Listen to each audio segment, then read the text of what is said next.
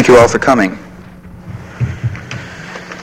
This is the next to the last lecture in our regular series of Friends of the Book Arts press lectures at the School of Library Service.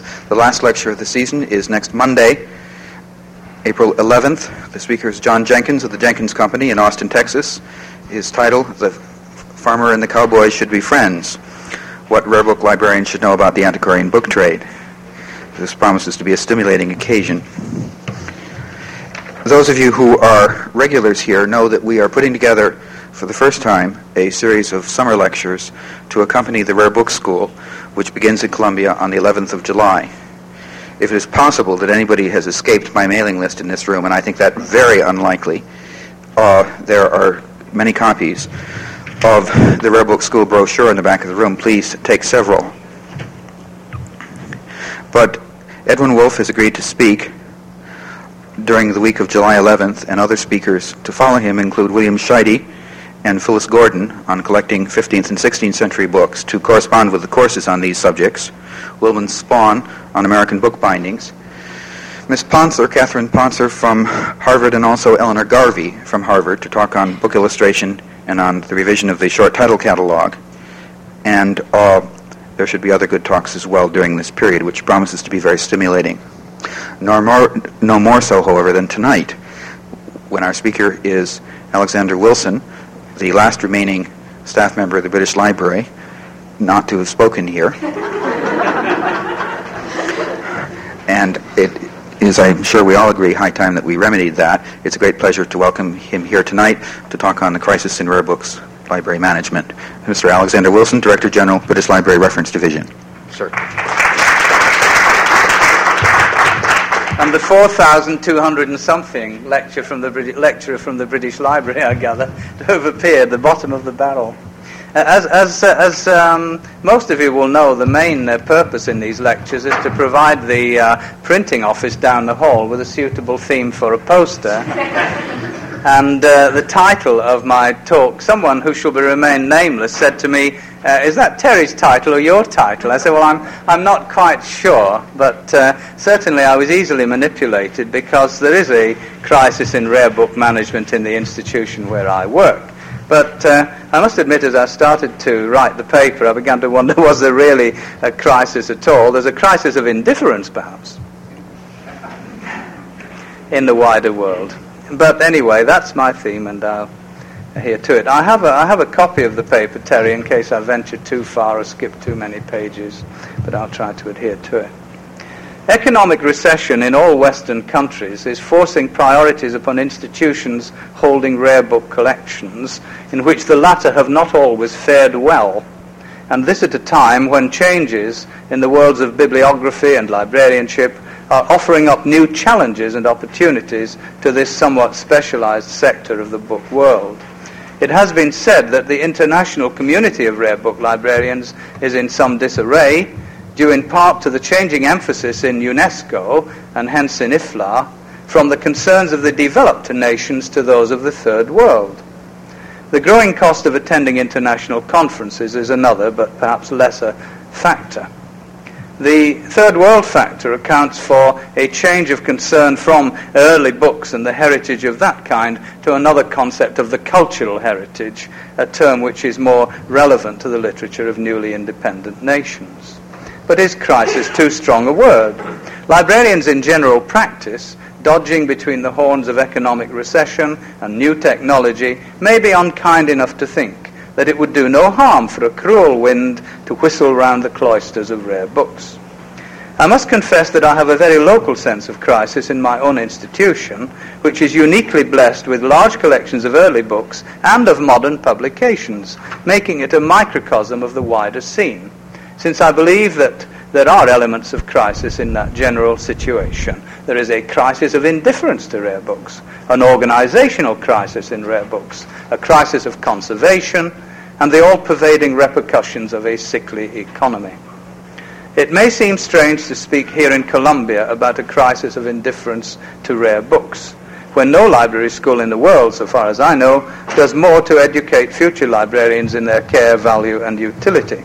But a study by McCrank on education for rare book librarianship which you'll know very well, leads one to believe that Columbia is raising her lantern high above a very dark scene. Surveying the state of rare book librarianship in the United States library education in 1980, McCrank recorded that I quote, an all-pervasive problem is the mutually hostile and, I think he means, suspicious attitudes between bookmen and bibliographers on the one hand, and on the other, librarians in general and information specialists in particular. And he goes on to make all kinds of very chastening remarks about library school graduates being semi-literate in terms of the book as a physical aesthetic object and so on. He fears that rare book collections fall into one half of a dichotomy which shuts them off from librarianship and information science and that kind of thing, and shuts them into museology rather than the information society. In the United Kingdom, I would guess the position is much the same. So far as I know, we have only one rare books course at Loughborough being taught in any of our schools of librarianship, and that is an optional module of the first degree. I've got this far without trying to define rare books for our present purpose. We may take as a working definition, I suggest, publications printed before 1800 to 1850, before the machine-made book, and those later publications which have historical or aesthetic significance as artifacts, livres d'artistes, modern fine printing, binding, and other book arts. At the margin of my definition lie the manuscript books. Any significant collections of modern material, special collections, which are often lumped together with early books, in North America in particular, would of course share some of the problems, but I exclude them from consideration here.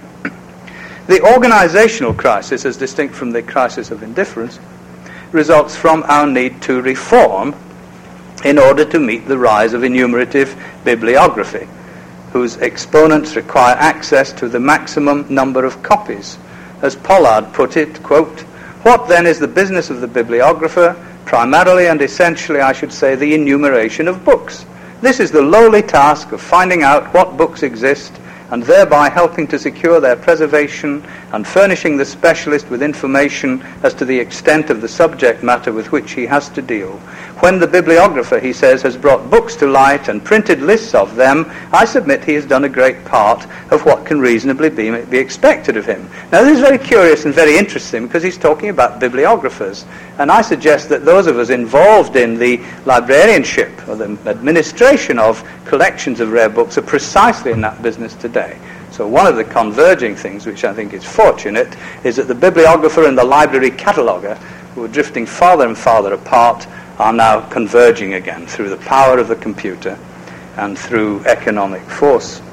The other related pressure on the rare books organization is from the International Architects of Universal Bibliographic Control, UBC, who are beginning to turn towards the encouragement of retrospective national bibliographies. And these two requirements of enumerative bibliography and of the UBC enthusiasts may be satisfied together through the computer, which provides the flexibility lacking in library cataloguing standards formerly confined to the Procrustean dimensions of the catalogue card.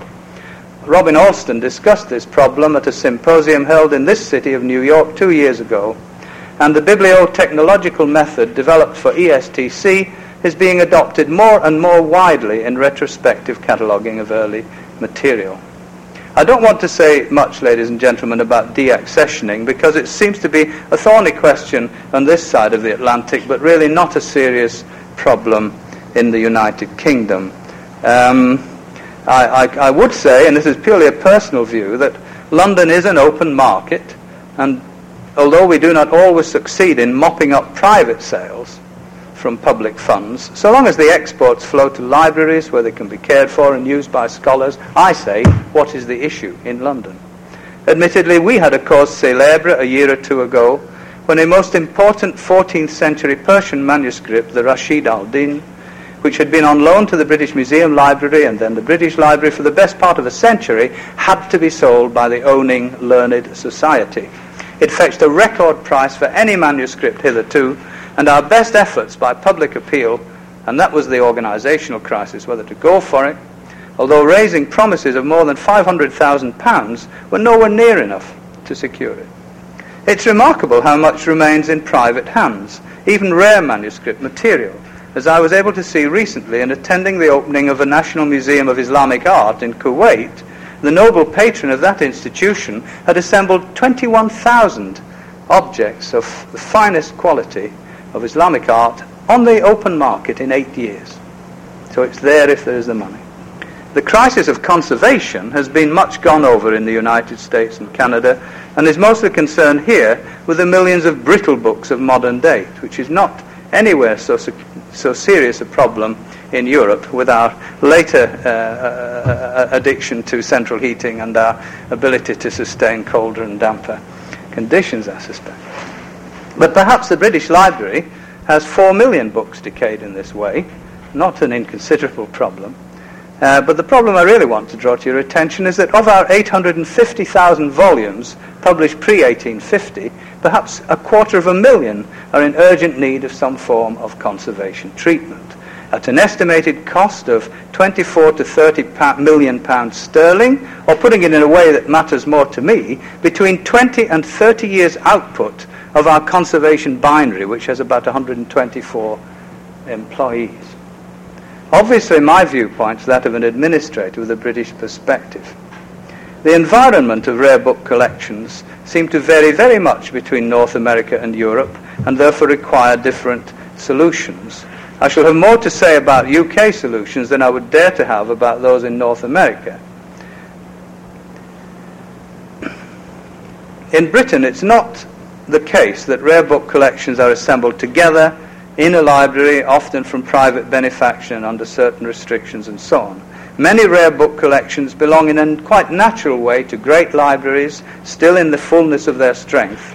But there are also many significant collections in cathedrals and other ecclesiastical foundations, in institutions whose functions may have changed over time, such as subscription libraries, mechanics institutes, learned societies, and in private collections in our great country houses. Our public libraries have often inherited responsibility for small fossilized parochial and other libraries, which brings them into the rare books concern. To quantify this a little, I understand there are more than 250 significant rare book libraries in London alone. So the American situation may be one where an elitist approach is forced upon keepers of rare book collections by the circumstances of the collection's creation, together with an isolation from the research environment. They are libraries, but they are de facto isolated often. Whereas in Britain, collections are widely dispersed and often in places of a non-academic nature. In Britain, there are some very large collections in major libraries, none more so than in the reference division, the former British Museum library departments, where, as I say, we have these 850,000 pre-1800 publications in the Department of Printed Books alone. And they are absolutely intermingled with the 8.5 million modern books in that department. And that's a crisis of management, if you like. It derives not from ignorance, but from, I've waited 6 pages to mention the name, the Panitsian principle of universality, and that all books are of research value and must be treated equally. These have determined a physical arrangement of the collections in our Bloomsbury complex in such a way as to remove the possibility of dividing it into a rare book library and a modern book library, as is more or less the rule in all the great research libraries elsewhere. It is splendid to record that we continue to pursue Panitsi's doctrine of availability, but our pioneer efforts at UBC, by publishing the general catalogue and all our special catalogues, and UAP, letting them all at them. You should go in the North Library, many may have you been. There may be 200 people working away there at some of the rarest books in the world, and then go in the typical rare book library. Have resulted in an overuse of our rare book collections, which has caused the enormous arrears of conservation already mentioned. Other major rare book collections in the United Kingdom will either belong to modern research libraries with similar problems, i.e. they're absolutely overburdened with the recession, with public service, with all kinds of problems as well as conserving rare books, or to institutions with very little money to spare for the maintenance of the library at all. Is this where technology rides into the rescue? Certainly the computer promises to bring the bibliographer and the library cataloguer closer together, as I've said. Members of this audience will be aware of the ESTC, which was demonstrated in this city this afternoon. and may also be aware of experiments going on at the British Library towards ISTC, an incunabular census, a sort of machine-readable Goff census for the United Kingdom at present, but with the potential for international cooperation. The beauty of the ISTC system in this proto-project, that means I haven't approved it yet, they want stuff, right, is that entries can be regarded as tentative. References can be given to critical articles, and in fact it's a sort of workbook as much as a census. This fulfills the condition mentioned by Alston that such a scholarly catalogue should be usable even when it is in the building. That is, not in a building, but in the creation. And it's an interesting thing that we were discussing just today in the United States ESTC committee, that by now we should just about be completing building the British Library's base file of ESTC records. In fact, thanks to Dr. Henry Snyder here and other people as well, the thing's up online and scholars are already using it while it's in the building. The second aspect of technology, which has been of great value to us in the rare books field, is that of microform publication, at once bringing a valuable income to the institution holding the originals and providing for substitution or collection building across the world. So the ESTC, for example, is already, before the first base files completed, being shadowed by the first issues of the whole text version entitled The 18th Century, although the filming project will take 15 years to complete, much the largest microform project ever. So we see that the computer creates the demand for the text, and the microform, maybe later the data disk, a lot later, gives you the ability to have the distributed library in the sky. And so the rare book world may be one of the first to be into the distributed library in the sky, which amuses me. Maybe you feel you've always been there in the eyes of your colleagues. Maybe you're coming down into the stratosphere or something. The Vatican Conference of 1976 foresaw that improved bibliographical control would lead inevitably to overuse of rare books unless microform substitutes were provided. But my lending division colleague, Dr. Maurice Lyon, as is proper to his function and off the record, typical of his nature, he loves to be controversial, declines to consider that rare books themselves should never be loaned. As he sensibly points out, not all old books are rare and vice versa. No less than 4,030 items published pre-1800 were requested from the BL Lending Division in 1981-82. A small fraction of the requests that would be received, he says, if scholars had the anticipation of success. Dr. Lyon goes on. It would not occur to some scholars to use the normal interlibrary lending facilities to ask for a copy of an historical or literary work of the 17th or 18th century, even perhaps of the 19th century, nor would they ask for a book known to be of rarity or great value. That's the end of the quote, and I put here, some of us might echo, thank goodness.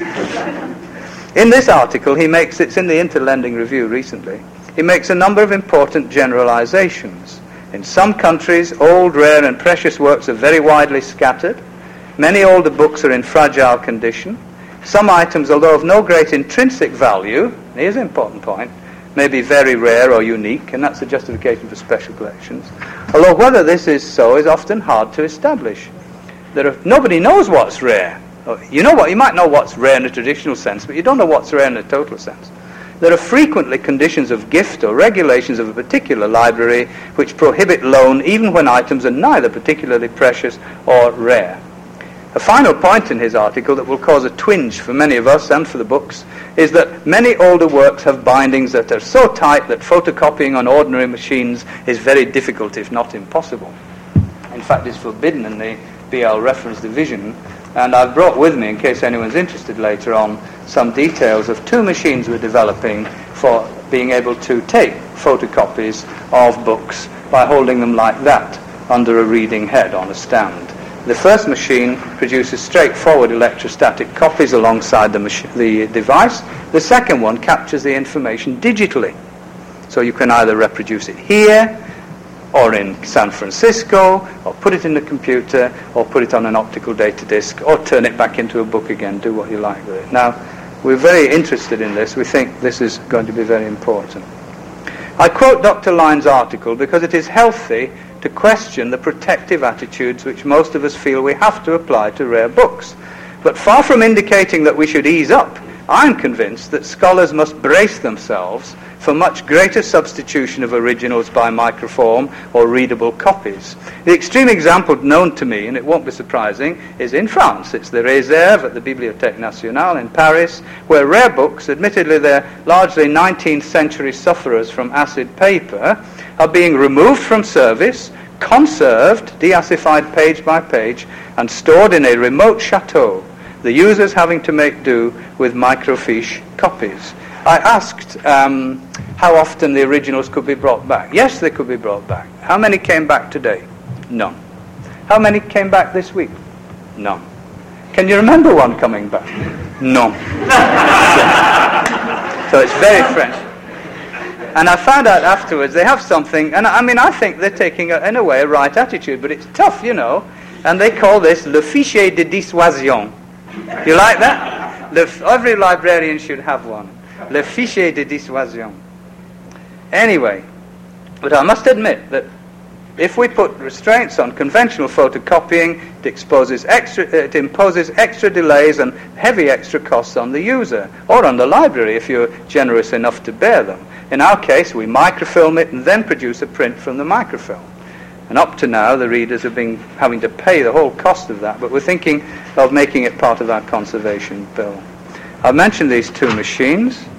We've heard much of the enemies of books, and I've got a page or two here of jolly stories about the bibliographers themselves. And it's not just facetious that the growth, again, the move back from textual to physical, if I can put it as crudely as that, bibliography, is in itself one of the causes of accelerated damage. It's the lovers of mountains and forests who destroy them, not the people who stay in the city. And there's no doubt at all, it is said, again, I don't know if this awful thing's working, Terry, recording every word, but I understand, and it's purely hearsay, and I'm not liable, the great Pollard himself occasionally wet his finger. Don't tell anyone, will you? But it's still passed on in the North Library. Pollard used to wet his finger. And it's also passed on that the superintendent, who was a very tough guy, said to him, "Sir, is the book on which you are spitting your own property or that of the museum?" But it's all hearsay and you're not to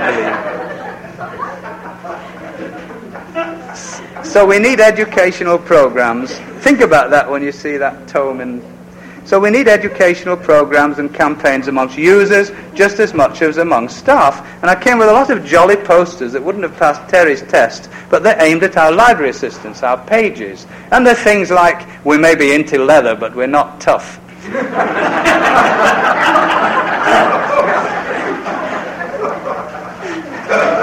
Some of us are very old. Please take care of us, you know.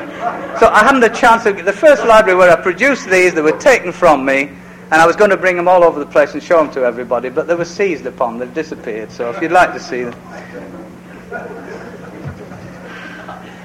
So it's not just the users, it's the people responsible for the storage and delivery of books, and those in the reprographic department particularly. Nor would I exclude the general run of librarians, or craft binders, or virtually anyone who has the ability, see Private Eye for a recent reference in Britain, or for the ability to affect the life and integrity of a rare book. Not the least of these worthies are plumbers, heating and ventilating engineers, and building superintendents. The efficiency of our library has been reduced by the conservation people, banning mechanical devices for conveying books, and imposing all kinds of restrictions on the microenvironment in which they may be kept. Turning away from our own problems into some general guidelines for action, first in the United Kingdom and perhaps in other European countries. I've said the big problem is the scatter of rare book collections among non-academic institutions, and there are clear alternatives, either to try to strengthen the libraries of learned societies in the like by matching grants and allying them with local universities or other research libraries, or one could press by fiscal or other means to transfer their collections, virtually to sequestrate them one way or another, from institutions unable or unwilling to support them into major rare book collections. I understand there are quite good historical instances of this happening in Bavaria, and not very happy. If you take the books en masse take away a collection that is an entity and put it in a great library, and then it joins the queue of stuff to be catalogued, and eventually it just gets scattered among. Maybe it would be better back in the Schloss. I don't know. You know, archaeologists sometimes have the sense to put things back in the ground. Anyway, the economic recession does force the diaspora of rare books to an extent in Britain, and the National Library of Scotland and the India Office Library and Records, now part of the Reference Division, have been, for example, benefited in this way, and so have libraries in the United States by importation. You wouldn't have a rare books trade, I suppose, if it hadn't happened. And who's to say it's wrong? We share the language and everything else. It's unthinkable to my mind there should be any forced sequestration of libraries in your country or mine, and it would be disastrous unless they could be kept intact. It loses the idea of the formed. The whole point of a few rare books in a parochial library is not the rare books, it's the formed, it's the library that's the interest. But I must admit that if you do this, and we've often in the British Library helped to conserve and catalogue, which does make some access, these collections, which then remain locked up in a church or somewhere, rarely visited, and it does make you wonder, you see. We are putting some back into the ground. We spend about 300,000 sterling per annum, mainly for the conservation and cataloguing of early books, insist on adequate standards and input to union catalogues, and gradually a move towards coordination. For example, at Burlington House, where there are a number of learned societies and bodies, we have an excellent little conservation laboratory set up for one particular purpose, and we've decided to continue to subvent it, and as it were to issue ration cards to societies to go to use that, instead of giving them money to go and spend it all over the place. And that may be the way we're going to move. Also, there's a welcome tendency for large cathedral libraries and universities to tie up, and for a coordinated approach, for instance, to all the cathedral library catalogues. National and international STCs and registers are excellent examples of Anglo-American cooperation. It's very encouraging indeed to see the enormous support that research libraries in the United States and Canada have given to ESTC at a time when staff numbers are under pressure. The screening of general library discards for rare books, this may seem unthinkable to you, but in the old countries of Europe, you know, rare books might turn up in the trash can of discards. And it's another desirable mechanism. In our case, the lending division run a gifts and exchange scheme, and they have picked up some very strange things there. About 1 book in 2 of what is offered is kept for their stock, but I don't imagine many of them are rare books. An international seminar on libraries and publishing, this is library publishing, will be held at the British Library next week, to which a number of American research libraries are sending representatives. We were astonished, really. There had never before been a gathering of the people who managerially and policy point of view are responsible for the publishing program of great libraries such as Columbia. And we were delighted when so many institutions, it's a pay-as-you-go affair, chose to send someone to London for this conference. And among the topics to be discussed is microform publication. Maybe we can do things together sometimes instead of just licensing commercial firms. But the most important need in British librarianship is not just about rare books, it's to raise consciousness among the profession about conservation and preservation generally. In the United States, as I say, I'm treading very gently from ignorance, but I do hope that the efforts of the Research Libraries Group and the Association of Research Libraries, their various conspectus and other programs, will help to reduce that isolation of rare book collections and librarians which McCrank claimed to identify. It might help if general library administrators were aware of the extent of cross-use of books of varying periods by scholars. We recently made a study of some 500,000 book applications, consecutive ones, in our main reading room in 1 year, and 61% of the users, mind you, they're a very rarefied bunch of users, but 61% of them were consulting books whose dates ranged over 100 years. That's most of them were using books over 100 years, and 14% more than 350 years. Whilst the use of the early books, about 10% of our printed books collections, represented no less than 23% of demands. Finally, I am optimistic that awareness and concern amongst scholars, librarians and library governors is growing, that foundations are sympathetic, And if we can ally the concept of rare books to the heritage theme, then we may have a strong political plank.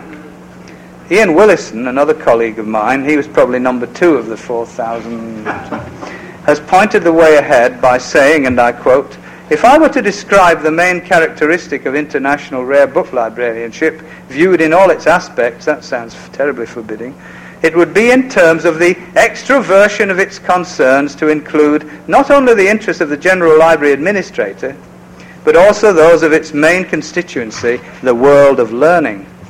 Well, that's Ian. And this is me.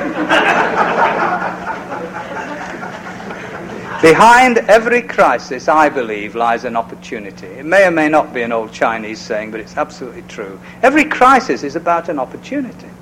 Rare book librarianship is one small sector of the profession and needs to argue its case around the table with many others. Straddling as it does the fields of librarianship and scholarship, it should anyway, perhaps I should say as it does, the fields of librarianship and scholarship, it has the chance to involve influential allies in arguing its case. Thank you.